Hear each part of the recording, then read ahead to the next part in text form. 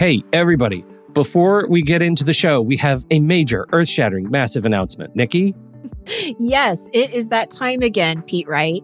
Our monthly planning membership is open for enrollment. GPS stands for Guided Planning Sessions, if you don't know already. We've worked really hard here at Take Control ADHD to provide you with a service that not only gives you ideas and strategies on how to plan your day and your week, but it also provides time and space for you to do the work, and not just by yourself, but with others who understand and support you. We meet every Monday and Thursday, and there are 3 different sessions for each day that you're invited to attend. We are dedicated to making this membership to be one that is transformative in the way you think about planning and taking control of your time and schedule. There are so many benefits to the GPS membership, so please be sure to visit our website at takecontroladhd.com/GPS. Enrollment is open now through May 8th. Thank you for your time and attention, and I hope to see you soon. On with the show.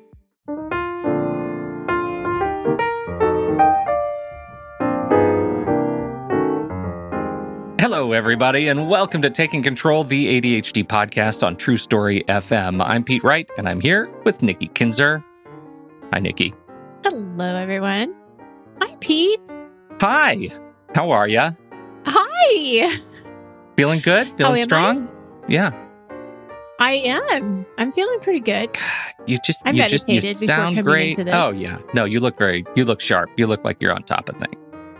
You look like your mindfulness is on lock right now. And you don't even need the Zoom touch up my appearance feature. You're radiant.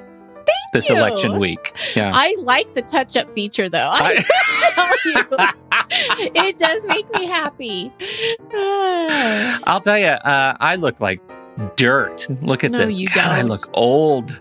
You do have some foggy glasses, though. I don't know what's going on with that, but I know. Is that weird? I have sweaty eyeballs. Sweaty eyeballs. Sweaty. It's a little weird. It's not great. You got to get some new eyeglasses, I think. Well, mostly I just had a rough weekend. I had a really rough weekend, and it's something that's constantly kind of on my mind. This, what happens when ADHD meets other partner complications. And so I thought we would take a little time to talk about that today and anchor that in my stupid weekend experience and see how that works. And so we're going to talk a little bit about anxiety and ADHD and panic. And then we're going to talk about Gestalt therapy. Believe it or not, we're going to bring it all back around to Gestalt therapy. And I'm excited to talk about that. Before we do, head over to takecontroladhd.com. You can get to know us a little bit better. You can listen to the show right there on the website or subscribe to the mailing list. And we will send you an email each time a new episode is released. Connect with us on Twitter or Facebook at takecontroladhd.com. And if this show has ever touched you, we sure wish you would head over to patreon.com/the ADHD podcast and check out our member program. For a few bucks a month, you get to join our online community over on Discord and our member group over on Facebook. You get to watch the live stream of this show as we record. You can hear all about my foggy glasses because of my sweaty eyeballs. We did a whole bit on that, a type 5 on sweaty eyeballs before the show started.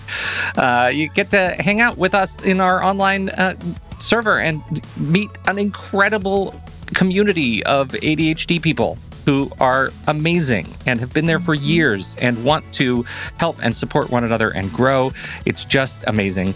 Thank you all for your continued support. Oh, by the way, we record this, it's November, which means you get to join us for Happy Hour, which is coming up, another wonderful member event coming up the first Wednesday of each month.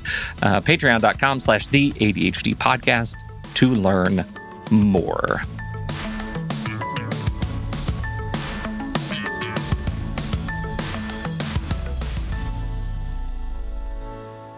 Okay, so Nikki.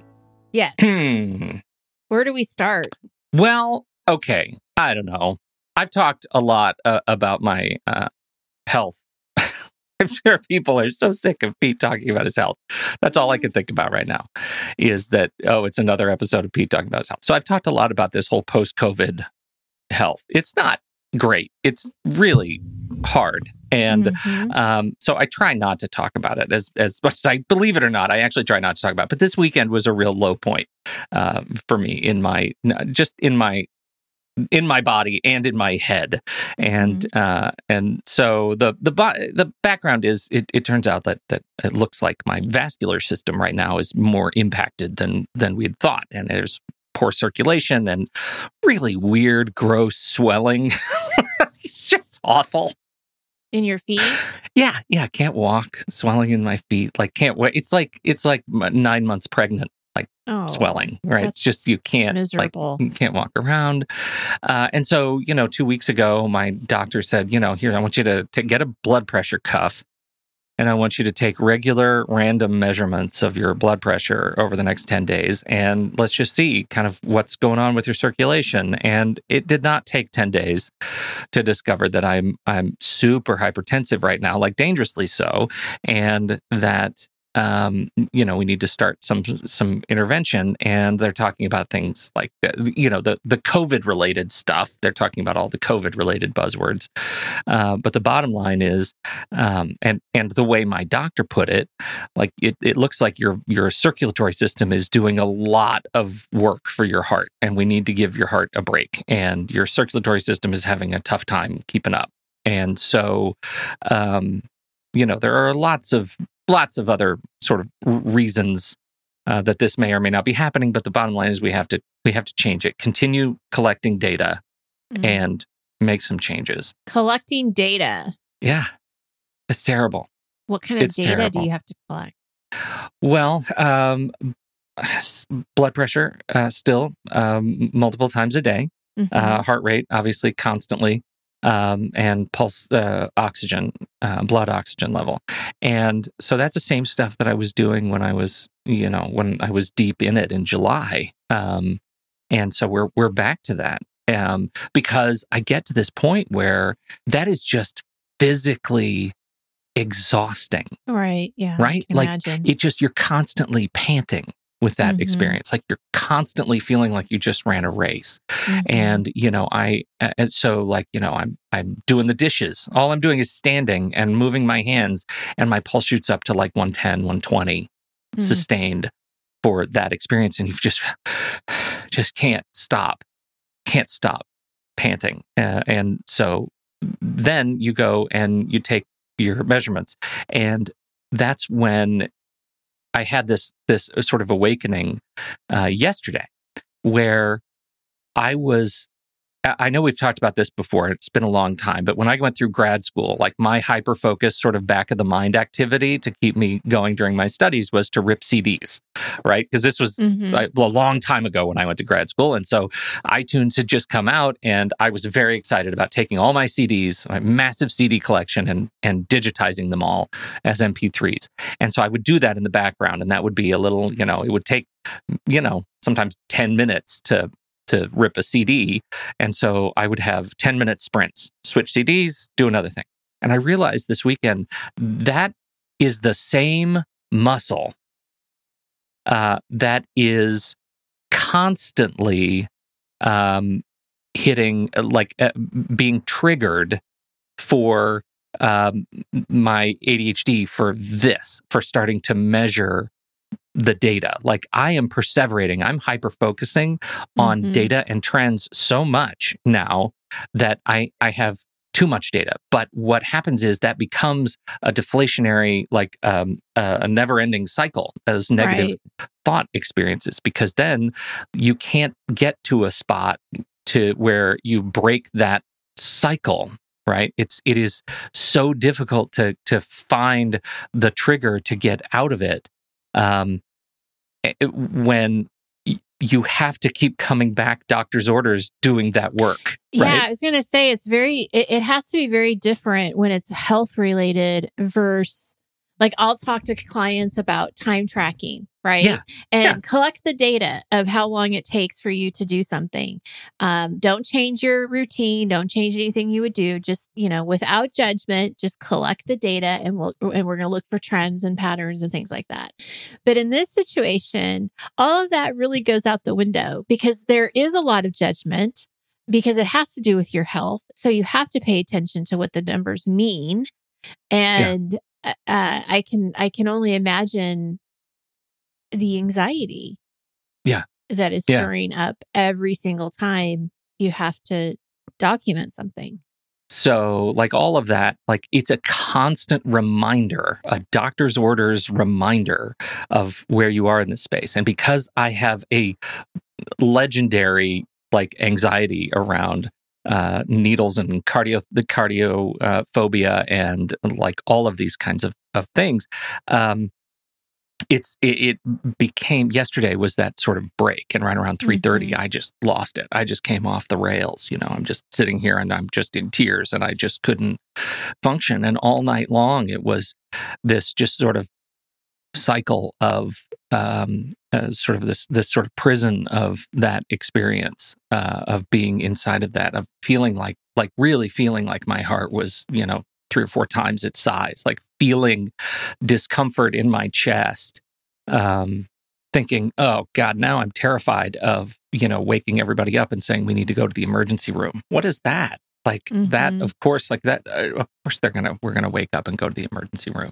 like I was just trying to hide so much of that experience, from family and kids. And I was paralyzed by the stuff that lives constantly in here, and I couldn't stop focusing on the stuff that lives constantly in my body. And it was finally around 5:30 this morning that I was able to kind of let myself go to sleep, and I felt my heart rate go down. I felt like the Hulk, in the Hulk movies. There's always this scene where it goes to a close up on his heart rate, his heart monitor on his wrist. And then to his eyeballs, and they get big and green. That's what I felt like. Like I was constantly looking at my heart rate monitor. That's because I thought I'm going to have a heart attack right now. From 3:30 p.m. to 5:30 a.m. you were dealing with this kind of panic. Yeah. Wow. Sweating, just like in a ball, in a fit. And, of course, I feel like I can't talk to anyone. There's pain in my chest and up my neck. There's the terror of going to the hospital. Do I have insurance coverage? Of course I have insurance coverage. I have needles and drugs, and like it's an anxiety house of cards, right? So, pivot. I started thinking about the language that we tell ourselves. And this is, it actually took me back to our Joy Triggers presentations coming up this weekend, because we've spent a lot of time trying to find the triggers that get us out of the cycles that we perseverate on, right? And I couldn't find one. I admit it. Like I couldn't find something that would release me from this. I tried watching, funny shows. I tried the things that would normally sort of surprise me out of it, and it was rough, which was frustrating.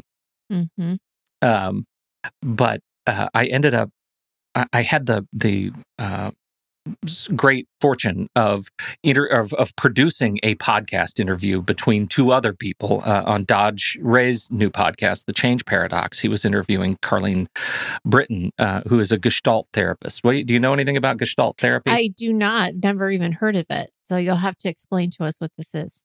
Well, Gestalt is, it's a German word, and it means like shape, right? What is the shape of a thing? And I use the term colloquially all the time, right? It's a reference to like academic discussions and, things that are more than the sum of their parts. What is the Gestalt of this idea or something like that? But Gestalt therapy is, I have very little experience in it. So this was an interesting thing to watch her and listen to her talk about it. I'm going to go ahead and just read the intro paragraph from Wikipedia, because I thought it was a great way to summarize it. Sure. Gestalt therapy is a form of psychotherapy which emphasizes personal responsibility and focuses upon the individual's experience in the present moment, the therapist-client relationship, the environmental and social contexts of a person's life, and the self-regulating adjustments people make as a result of their overall situation. Developed by Fritz Perls and Laura Perls and Paul Goodman in the 40s and 50s, and was first described in the 1951 book Gestalt Therapy. So it's super attentive to the current sort of worldview of the client, right, of the patient, and what they're going through, and how it works. Well, at the end of all of Dodge's interviews on this podcast, he turns over the show to the guest to lead like a 10-minute experiential exercise. Sometimes it might be a meditation, might be just a coaching exercise, but he kind of steps out of it and just lets the guest roll with it. Well, this time, Carlene said, I need a buddy. I need somebody who can do this with me. And this was just last week? Yeah. This is just last week, right? Okay, all right. And she said, I need somebody who can do this exercise with me because that's just how Gestalt works. Like you got to go to know, she says. You got to kind of be in it to understand kind of how the dialogue works. Because what we're doing through experience is trying to retrain the way we talk to ourselves, right? The kind of self-talk that we use. And we have to do it in partnership. And Dodge said, well, I'm a therapist. I might not be a great person to use because I kind of know the gag, right? I know how it works. Right. And plus he says, I'm constantly being vulnerable on my own show, and I think it's going to be too much. Maybe Pete will do it. And I felt like Mikey on the old Life cereal. Yes, like, give Mike it to Mikey. Like He eats anything. And so I felt like that. And so I said, okay, here we go. I'm going to Ted Lasso my way through this. I'm just a vessel of positive energy, and I'm going to say yes. I don't know what I'm getting into. Let's try it. And so she says, okay, this is an exercise in 2 parts. I'm going to be your accountability partner or your therapist, whatever kind of role I'm playing here, but I'm going to be that role. You're going to be telling me kind of what your experience is and the thing that you want to change right now in your life, where you're feeling stuck, whatever you're looking to sort of get over. And I said, well, I need to get fit again, right? I've been unfit for a long time. I'm really unfit right now. And I need to find this place in my head where I'm not afraid to go out and exercise. And she said, great, we can do this. By the way, she says, you're going to hate me in part 1 of this exercise. I said, okay. And then we started the exercise. And she asked me, what are you going through? And I said, well, I'm struggling to get fit. I'm looking to rehabilitate after COVID. And she said, you're great. And I thought, oh, okay, good. Well, you can do I'm this, trying. Pete. You can do it. You're going to be fit. You're going to be a star. Like, you're amazing. You're amazing. You're totally going to get over it. Yeah. Yeah, I can see how it's scary, but you're totally going to nail this. You're going to do it. Does that sound familiar, that kind of language? That kind of self-talk? It sounds so familiar because it is, I say it to my clients, you've got this, you can do this. But part of it, I think, because I have mixed feelings, right? Because I think that part of it, you want to hear somebody say that because you are doubting yourself. And so having somebody just say, I believe in you, like, I think you can do this. There is some like real value there, right? Like there's something about that that's like, all right, you're right. I can, like, I am stronger than I think I am. But then at the same time, you can't just leave it at that either. Like, you've got this. This is great. And then just assume that they're going to figure that out just because you said it was great. Like, there has to be something more than just you're great.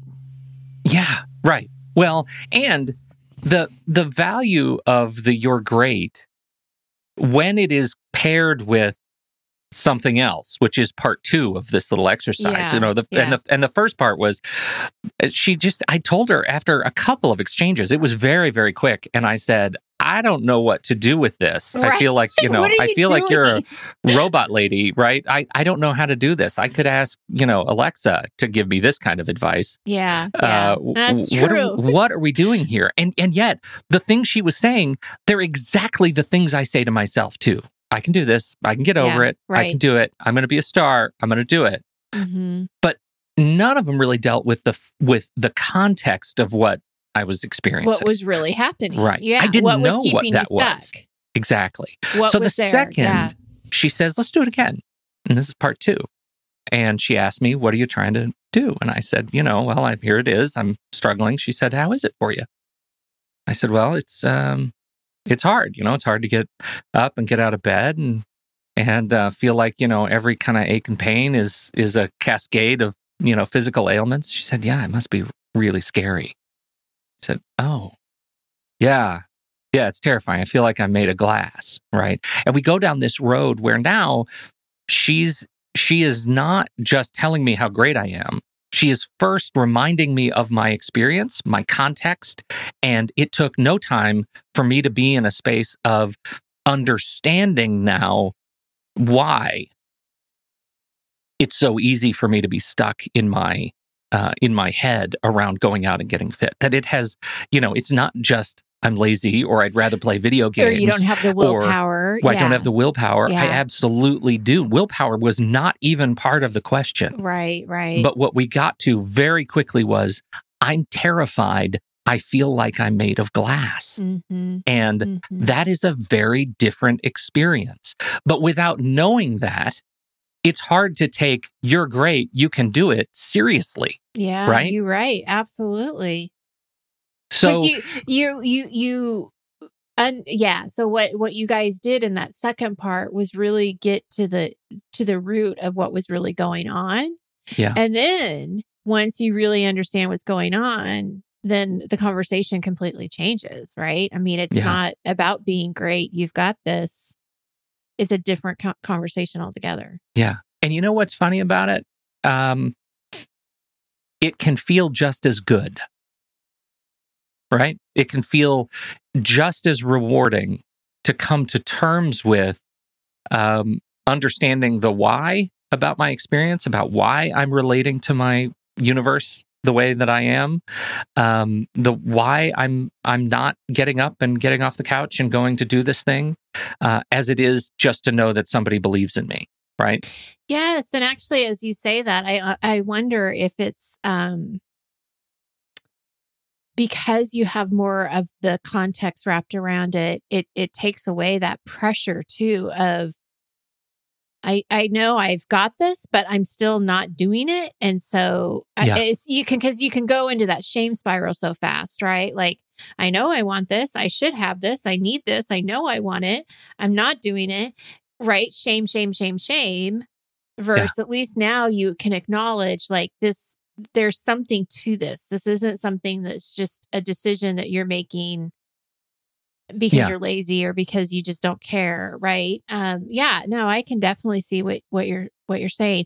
I also relate it to the world that we live in right now with the pandemic. Mm-hmm. Is that I think, when we were talking about stress expectations and we were talking about we're not putting in context what is going on in our outside world and what we should really be doing or not doing. I kind of feel like this also kind of gives you that context too. It's like, wait a minute, there's more than just this going on. Yeah. So I say all that not to devalue the kind of rah-rah that we need, right? Sure. We need that. cheerleading. Yeah. But I do think that there's something to explore, and I think it would be worth like continuing a conversation about this, because I think and from my experience with Carlene, and the way Carlene was talking about this, how she set it up was, you can ask this of others. You don't have to go to a therapist to actually do this exercise. You can work with your accountability partner, and you can teach one another how to interrogate the deeper issues by this little give and take exercise. And what's so amazing is, even if it's art, if it's, in your head, it's completely artificial. The first part, there is a level of kind of robotic ridiculousness that sets you up for having the conversation more deeply immediately after. It is an incredible setup, and I think it for me, just having gone through it, it was very brief, and I think it was incredibly powerful little experience, and I think worth exploring further. Absolutely. So something that it reminds me of, just to tie it back into ADHD a little bit too, is that in one of my groups, we were talking about the different messages that we get from people. The you messages of, you do this, you do that. But there's also this message. It's the message of somebody thinking that they're giving you really good advice by, well, have you thought about like just putting together a to-do list? Have you thought about just using a planner? Yeah. Have you, do you have timers?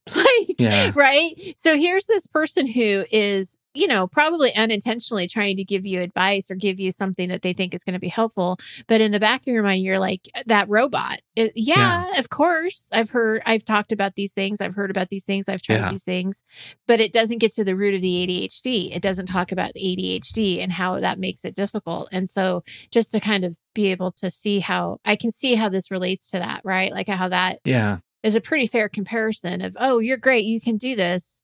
But yet there's some real fear, especially with your health and anxiety around what that looks like. And I like how you say, not that I like it, because I don't like how you feel this way, but just that you feel like glass.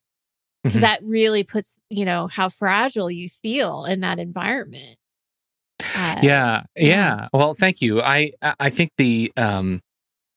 for me, that ADHD connection it became clear first thing this morning, right? As I kind of am wearily trying to, I wake up after a few hours of sleep and I realize the language I had been using all night was, no, you're going to be fine. You're going to be fine. I was not getting any more fine. But what it was, I feel like glass, and I feel like any sign that I am fragile or hurting causes me to feel more fragile and in greater pain. And it wasn't until I started thinking back to my experience with Carlene that I realized this is an introspection issue. I don't know why I'm feeling this way yet. And I need to ask better questions, right? I need to let myself talk more. I need to develop a closer relationship with the things that are causing my spirals and hyperfocus issues and exhaustion and figure that out first. And I wasn't doing that. So I don't know. I these episodes, these Pete episodes, these feel like sort of gross navel-gazely, but I just woke up and I thought, if any community might get a little something out of this, it's going to be our community. Oh, absolutely. They're and amazing. Nothing about it is gross. I appreciate you putting yourself out there and talking about your experience, because listeners have to realize this just was an experience that you had 5 hours ago. Like this isn't something that, I know you had the exercise was a week ago, which is probably really put there in your universe on purpose because you were able to reflect back at that at some point, early this morning. But no, I really appreciate you talking about this and being so open about it. And I appreciate you bringing up this new thing. Like I'd never heard of this type of therapy before. And from all of the things that we talk about with limiting beliefs and changing that internal that conversation we have and then asking different questions, it's so relevant. So no, I really appreciate you doing this. Thank you, Pete. Well, thank you, Nikki, and thank you, everybody, for hanging in with us and joining us on this show. Thank you for your time and your attention. Don't forget, if you have something to contribute to the conversation, we're always over in the Show Talk channel in our Discord server, and you can join us right there by becoming a supporting member at the deluxe level, patreon.com/the ADHD podcast. On behalf of Nikki Kinzer, I'm Pete Wright, and we'll see you right back here next week on Taking Control, the ADHD podcast.